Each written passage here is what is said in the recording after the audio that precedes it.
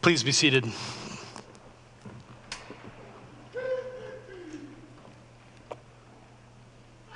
Well, again, let me welcome you this morning, and especially those of you who are new or joining us for the first time or joining us for the first time in a while. We're delighted to have you, and we're delighted at the ability just to worship together in the flesh, in person. I hope I never take that for granted again in my whole life, but every week I'm so excited to be together in person. This is week 2 of the Home Campaign at Church of the Advent. And the Home Campaign was birthed out of many, many years of prayer. This was a church that 14 years ago, we were in a living room praying about what this church might become, and we prayed about making a long-term commitment to the city, a desire to love the city long-term. And as we have seen over the years, God has provided for us and enabled us to do that. And so now as we look at that long-term commitment over the course of many generations past this one, we need a home. We need a home from which to love and serve this city, the people in this city. And so that's what this campaign is all about. It's about making good on that commitment. And many of us have already committed to this campaign. I've committed to the campaign. Our staff is committed. Our parish council's committed. Nobody's going to ask anyone to make a commitment today, but in a few weeks, in about 3 weeks, we are going to have an opportunity for everybody who would like to commit to being a part of this campaign to do that. And I'm really excited about that because, as we've said all along, I think this is a tremendous opportunity for our church. And it's an opportunity not just to get a building, but to grow spiritually. To take the biggest step, the biggest leap, the biggest act of trust I think that we've ever done as a community. And so this is a huge opportunity for us to grow in our faith, to grow in our trust, particularly in how we think about stewardship and generosity. And one of the things that I've said all along is one of my core commitments to this process is that it be a spiritually healthy one. That it matters less to me whether we get a building, even how much we raise. The thing that matters most is whether or not we grow. Whether or not on the other end of this, we look back and we say we've been deepened in our faith and matured in our trust in the Lord through this process. We are a stronger, more vitalized church that has a little bit more of a sense of how God is able to do the amazing things in our midst. And so that's what this process is all about. So we've been looking at a series over the past few weeks on stewardship, on faith, on trust. And this week we're looking at Luke chapter 18. It's a very well-known story. And this is a story about a man who I think seems to have it all. And it's the kind of person that I think most people in D.C. want to be. Right, he has everything that like DC people want, right? He's wealthy, he has influence, he has power, he has status, he has respect. He has all of the things that bring people who don't grow up in DC to a place like DC. He has all of these things, and yet, for that very reason, this man's actually in grave spiritual danger. That's something that Jesus reveals over the course of this encounter, which means we may actually also be in spiritual danger. So what we're going to do is look at this encounter and we're going to answer these questions. What is the danger that we're talking about? How do we know if we are in danger? And then finally, what can we do about it? Let's pray and then we'll open God's word together. Lord, we thank you for your word. We thank you that we can come with our distractions, Lord, maybe even not even wanting to be here or confused about why we're here or thinking we know what we need, and yet you're the kind of God who knows our hearts. And you're not just words on a page, you're living and active, and you can speak to us, and you can do your work in us through word and spirit. And so I pray that would happen. Lord, I know I need that this morning. I need you to speak into my heart, Lord. And I pray that you do that for our good, Lord, so that we would grow, but also for your glory. And pray this in your Son's name. Amen. So first of all, what is the danger that we're talking about here? What's the danger that this man is in, that we might be in? What's the concern? This passage shows us essentially that wealth can be spiritually dangerous, but probably not for the reason that most of us think. Even if you're not a Christian, most people know the verse that is in this passage, verse 25, For it is easier for a camel to go through the eye of a needle than for a rich person to enter the kingdom of God." Now, at first glance, what that seems to say is that rich people will never enter the kingdom of God. So there must be something inherently wrong with being rich. There must be something wrong with being wealthy. God must have a certain disdain for wealthy people that's going to keep them out. And yet what we need to see is that in the larger context of Scripture, that can't possibly be the way we interpret this verse. Because some of the prophets and some of the apostles were very poor, and God used them. Some of the early church leaders were poor. They had no social power. They were slaves. They were from minority classes, and yet God used them mightily. And yet we also know that we have wealthy people like Abraham, or David, or Solomon, or Matthew, or Lydia, or Joseph of Arimathea. These are wealthy people, powerful people, influential people. God used them powerfully right alongside the poor people. And so what we actually see is that the beauty of God's story is not that he only uses the poor, or that he only uses the rich and powerful. The beauty of God's story is that he can use anyone and everyone to further his kingdom. And he weaves all kinds of people into his story.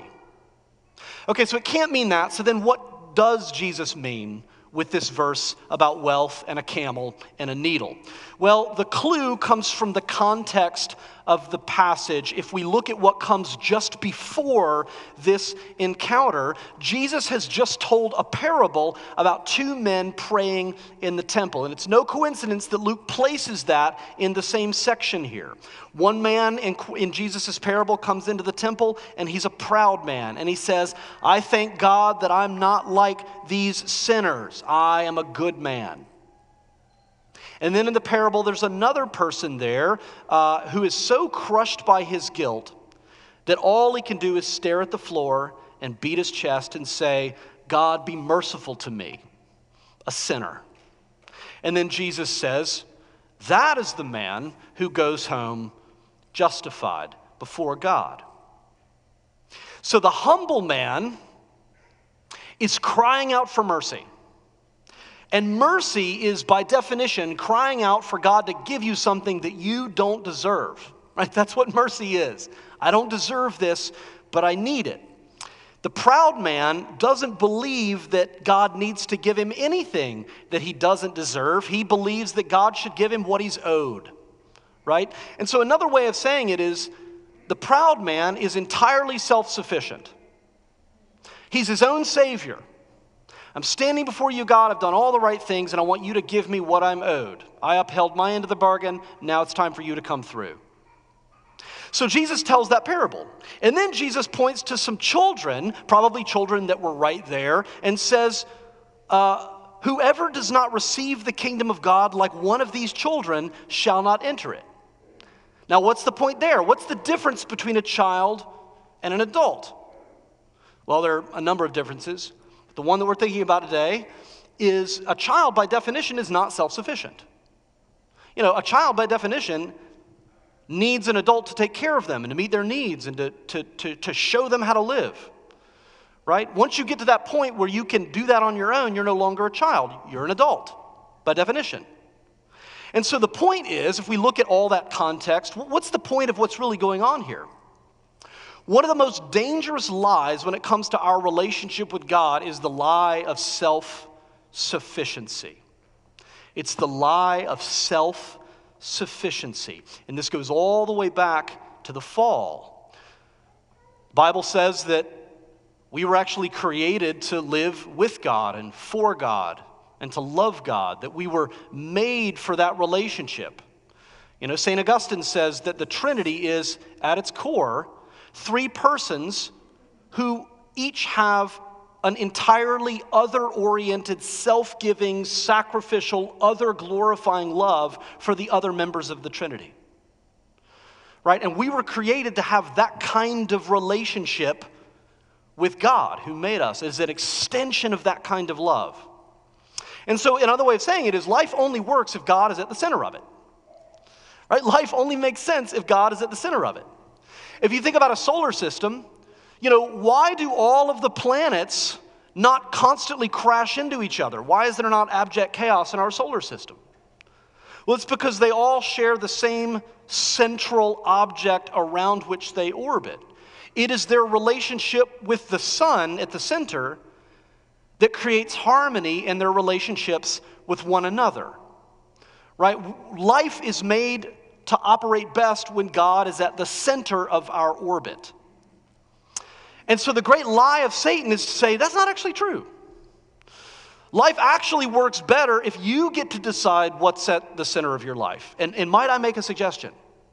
Maybe you should be at the center of your life. And that great lie that says you don't need God to be at the center of your life. God is great. God is a nice add-on. God can be a helpful accessory, but you don't need him to be at the center of your life. That goes all the way back to Genesis chapter 3. That's the lie of self-sufficiency.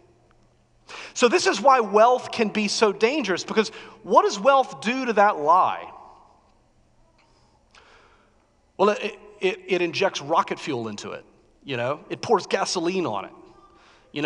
It greatly reinforces and strengthens the plausibility that I really don't need anything outside of myself, because it makes us more self-sufficient. Right? So, if you're wealthy, and maybe you're sitting here thinking, I'm not really that wealthy.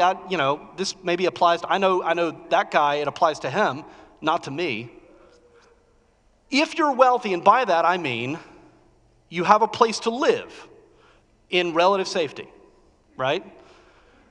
We just this week are grieving the dramatic increase in gun violence in D.C. And people we know in our community who know and are grieving kids who were shot, right, and killed. And that's awful. And the reality is that there are certain neighborhoods in D.C. where if you live in that neighborhood and you have a certain color skin, it's like a death sentence. Right? So if you live in relative safety, if you have a steady job, steady income, if you have some kind of a plan or you've thought about retirement, if retirement even is something that is in your sort of vocabulary, if you have access to health care, if you have access to education, if you have access to transportation, if you have the kind of flexibility that allows you to work from home if you need to, especially if like childcare falls through, if you have access to grocery stores that sell fresh produce, 24-hour pharmacies where you can get pretty much any medication you need within a day or two, if you can get almost any product you can imagine delivered to your house within 24 to 48 hours with the click of a button, then chances are this probably applies to you. Because here's the question, if those things are true about your life, how do you convince a person like that they need anything? It's like most of my needs I don't even think about, because they just get met automatically. Right? So how do you convince a person like that they need anything? That's the danger of wealth.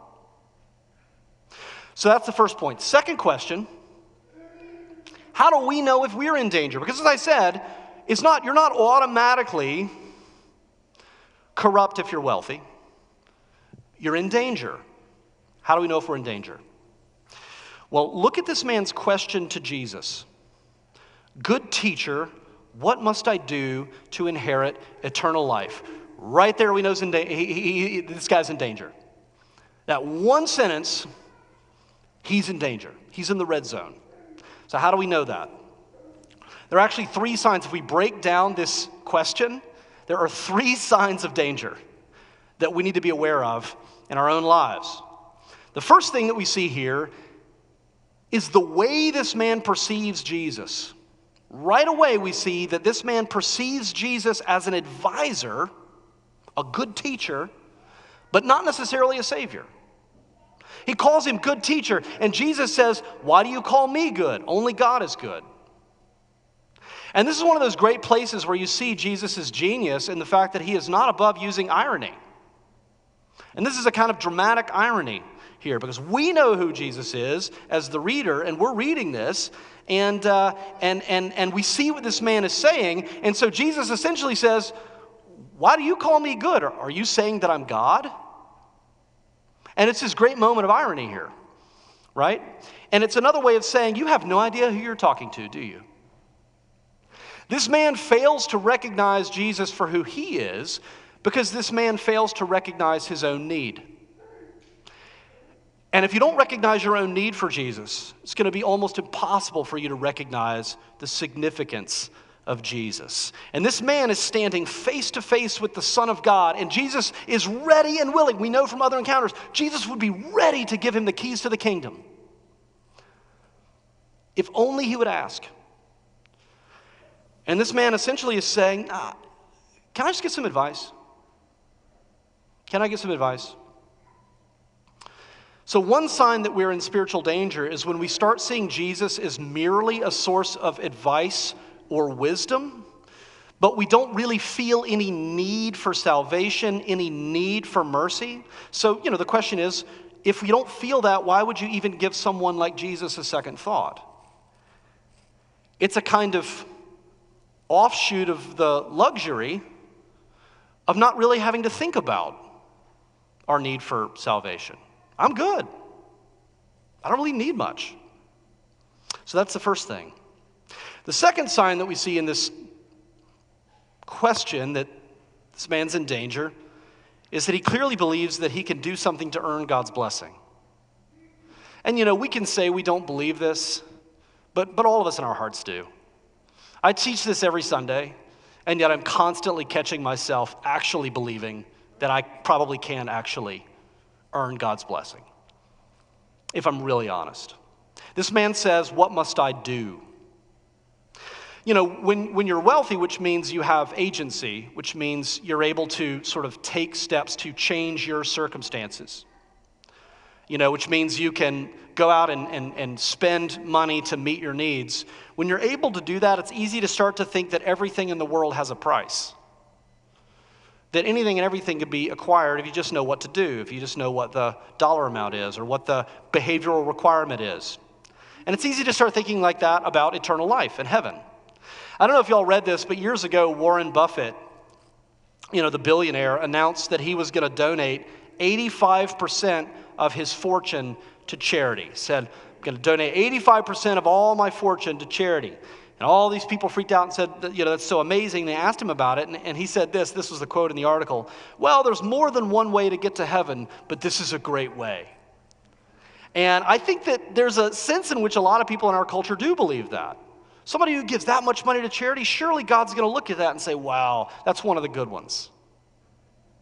So another sign that we're in spiritual danger is when we begin thinking that we can earn blessings from God, that if we live the way God wants us to live, if we have enough faith, if we pray enough, that we should expect a reasonable amount of blessing from God in return. And how do we know we're thinking that way? Well, it's when we reach a point in our life where God is not doing what we want, where God does not come through, where we've prayed all the right prayers, where we've come to church, where we've done all the right things.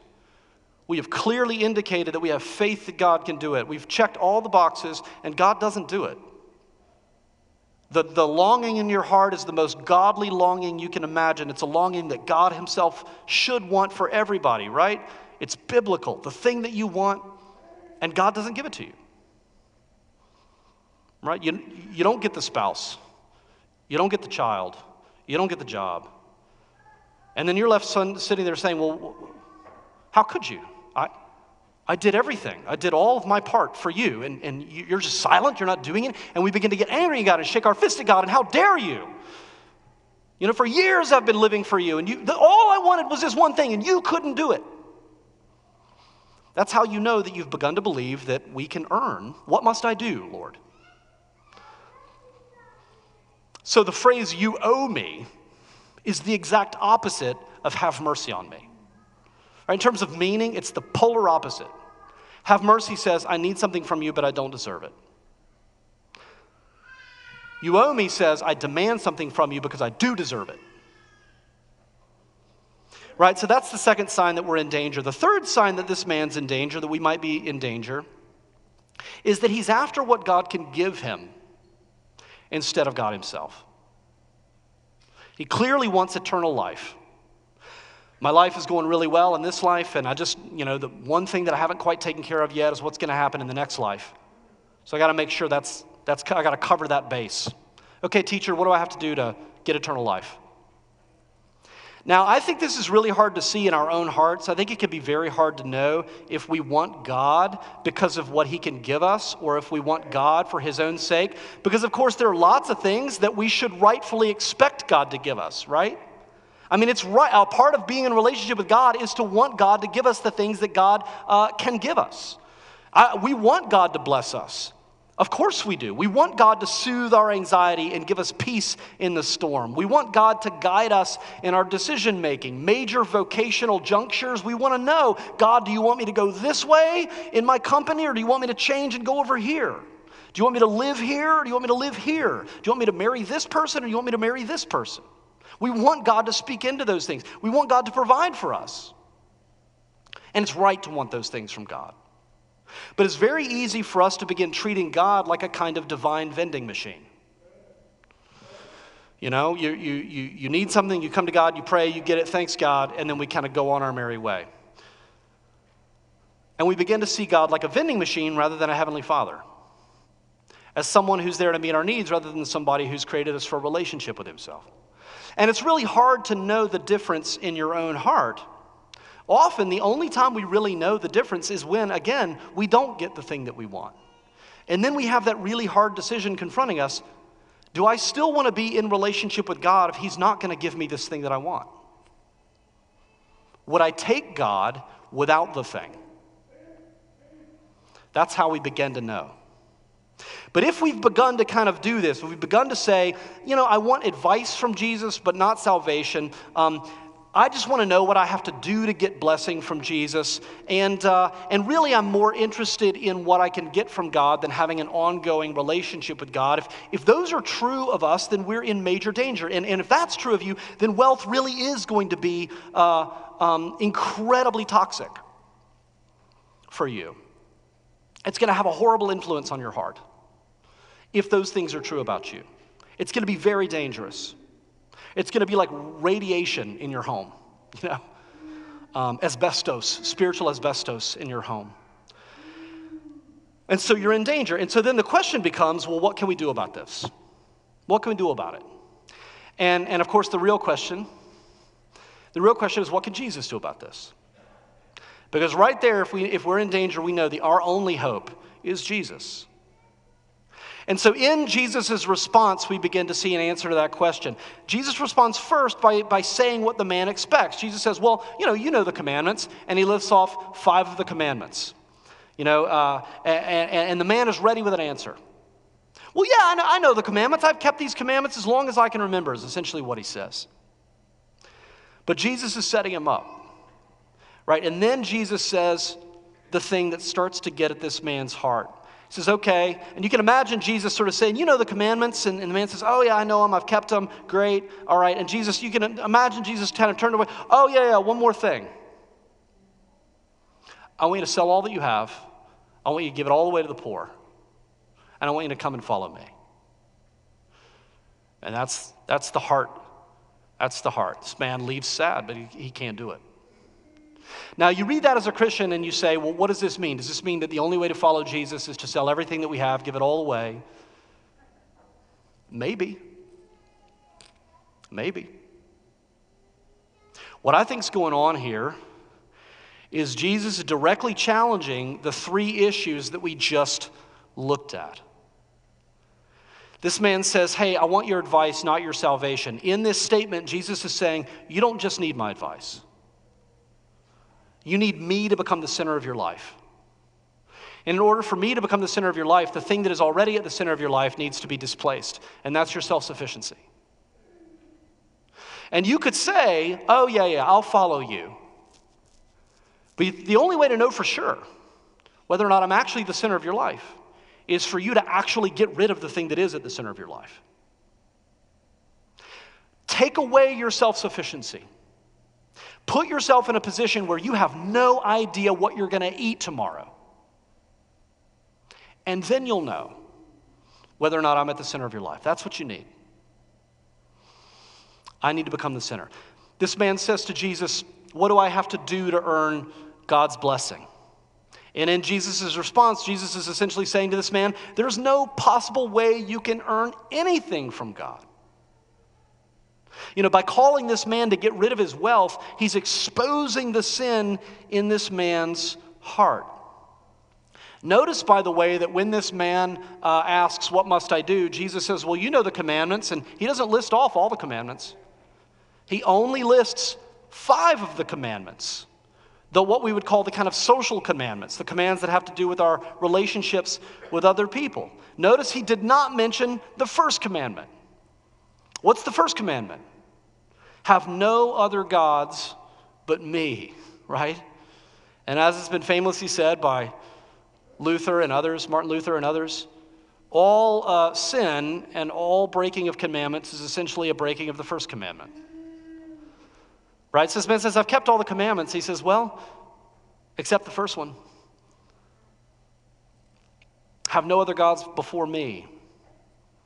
This man thinks he's lived a good life, and probably has, but he worships a different God. His God is his wealth. His God is himself. And then the third thing that Jesus is doing is he's saying, you don't just need what God can give you, you actually need God himself. And again, this is why he says to this man, sell all that you have, give to the poor, and come and follow me. It's very easy to say that you love God and that you're in it for a relationship with God when you're surrounded with abundance. But as I said earlier, what happens if you lose all of that? What happens if you don't get the thing that you want? What happens if there's another major stock market crash and you lose your job? What happens if, God forbid, you actually decided to sell all that you have and give it away? What happens then to your relationship with God when you have to wonder whether or not you're going to eat again? Do you still want God in your life then? Or not? So in a nutshell, Jesus is inviting this man to leave behind a life of self-sufficiency and to put himself in the position of total dependence on Jesus to provide for him. He's inviting him to receive the kingdom like a child would. He's inviting him to cry out in the temple, Lord, have mercy on me, a sinner. And he's saying, I need to become the center of your life. With me, it's an all or none deal. And of course, this man refuses. Because he says, or it says in the text, he's extremely rich. And so he refuses. And that's the Bible's way of saying, that's Luke's way of saying, this is too great a sacrifice, and the man can't bring him to do it. The sacrifice is too great, Jesus. I'll give it some away, but I can't give it all away. It's too much. It's too much to ask. The sacrifice is too great. And here's the hard truth that we need to confront. Every single person in this room would do the same thing. As much as I would like to say that I would respond differently to Jesus, not true. If none of you were around, and it was just me and Jesus, and there was nobody else to see, I would probably say, thanks, but no thanks. I prefer things the way they are, where you're an accessory, you're an app on the operating system, you're an advisor. And this is why people say in this passage, then who can be saved? What? So Jesus says, what's impossible with man is possible with God. Now, what's he talking about? Well, he's talking about the gospel. He's talking about the gospel. There's 2 rich young rulers in this passage. There's the rich young ruler that we've been talking about, and then there's Jesus himself. Jesus is a rich young ruler. Jesus has all the wealth because everything in heaven and earth actually belongs to him. All of this man's wealth actually belongs to him. Jesus is at this point fairly young in his earthly ministry. And talk about rulers. Jesus is the king of the heavens and the earth. All authority belongs to him. He's the ultimate rich young ruler.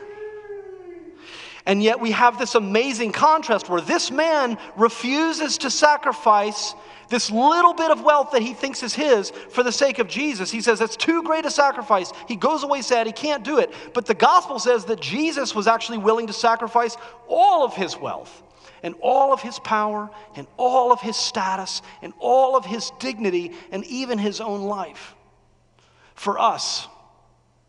The gospel says that when we look at Jesus, we say it's too great a sacrifice, I can't do it. But when Jesus looks at you, he says that sacrifice is worth it 1,000 times over.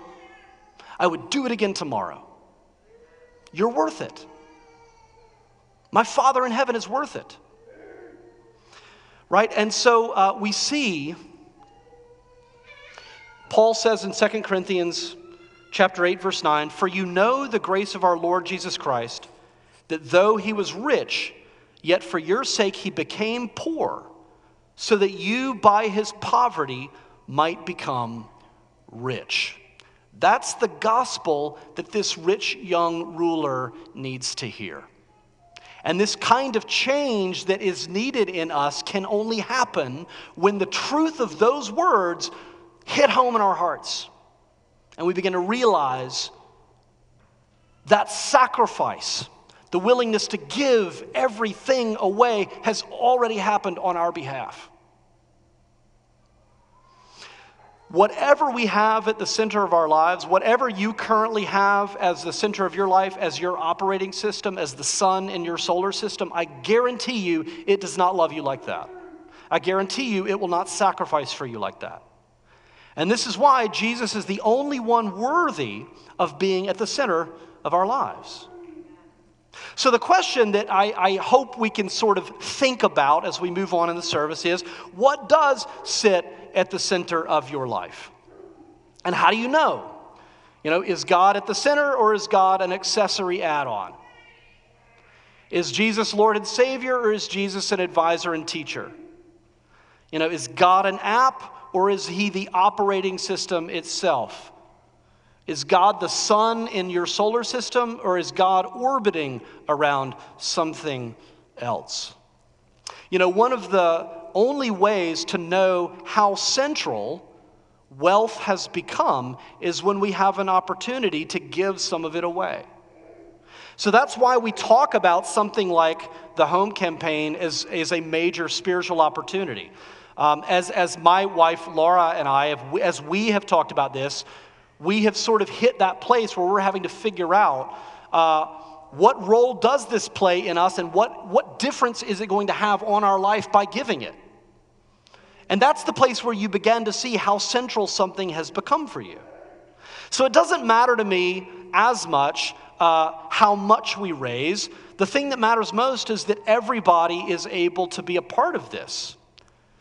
And that everybody has the opportunity to give sacrificially at a level that makes us question and clarifies what is really sitting at the center of me.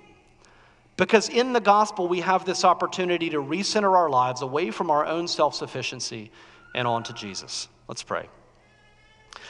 Lord, we thank you for your word, and we thank you for the encounter with this man.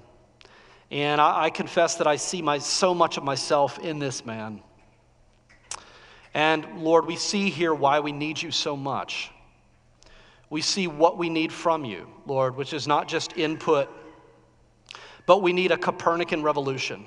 We need you to displace, dislodge, forcibly remove with a crowbar the things that sit at the very center of us, and to become the center, to sit on the throne, to realign our orbit.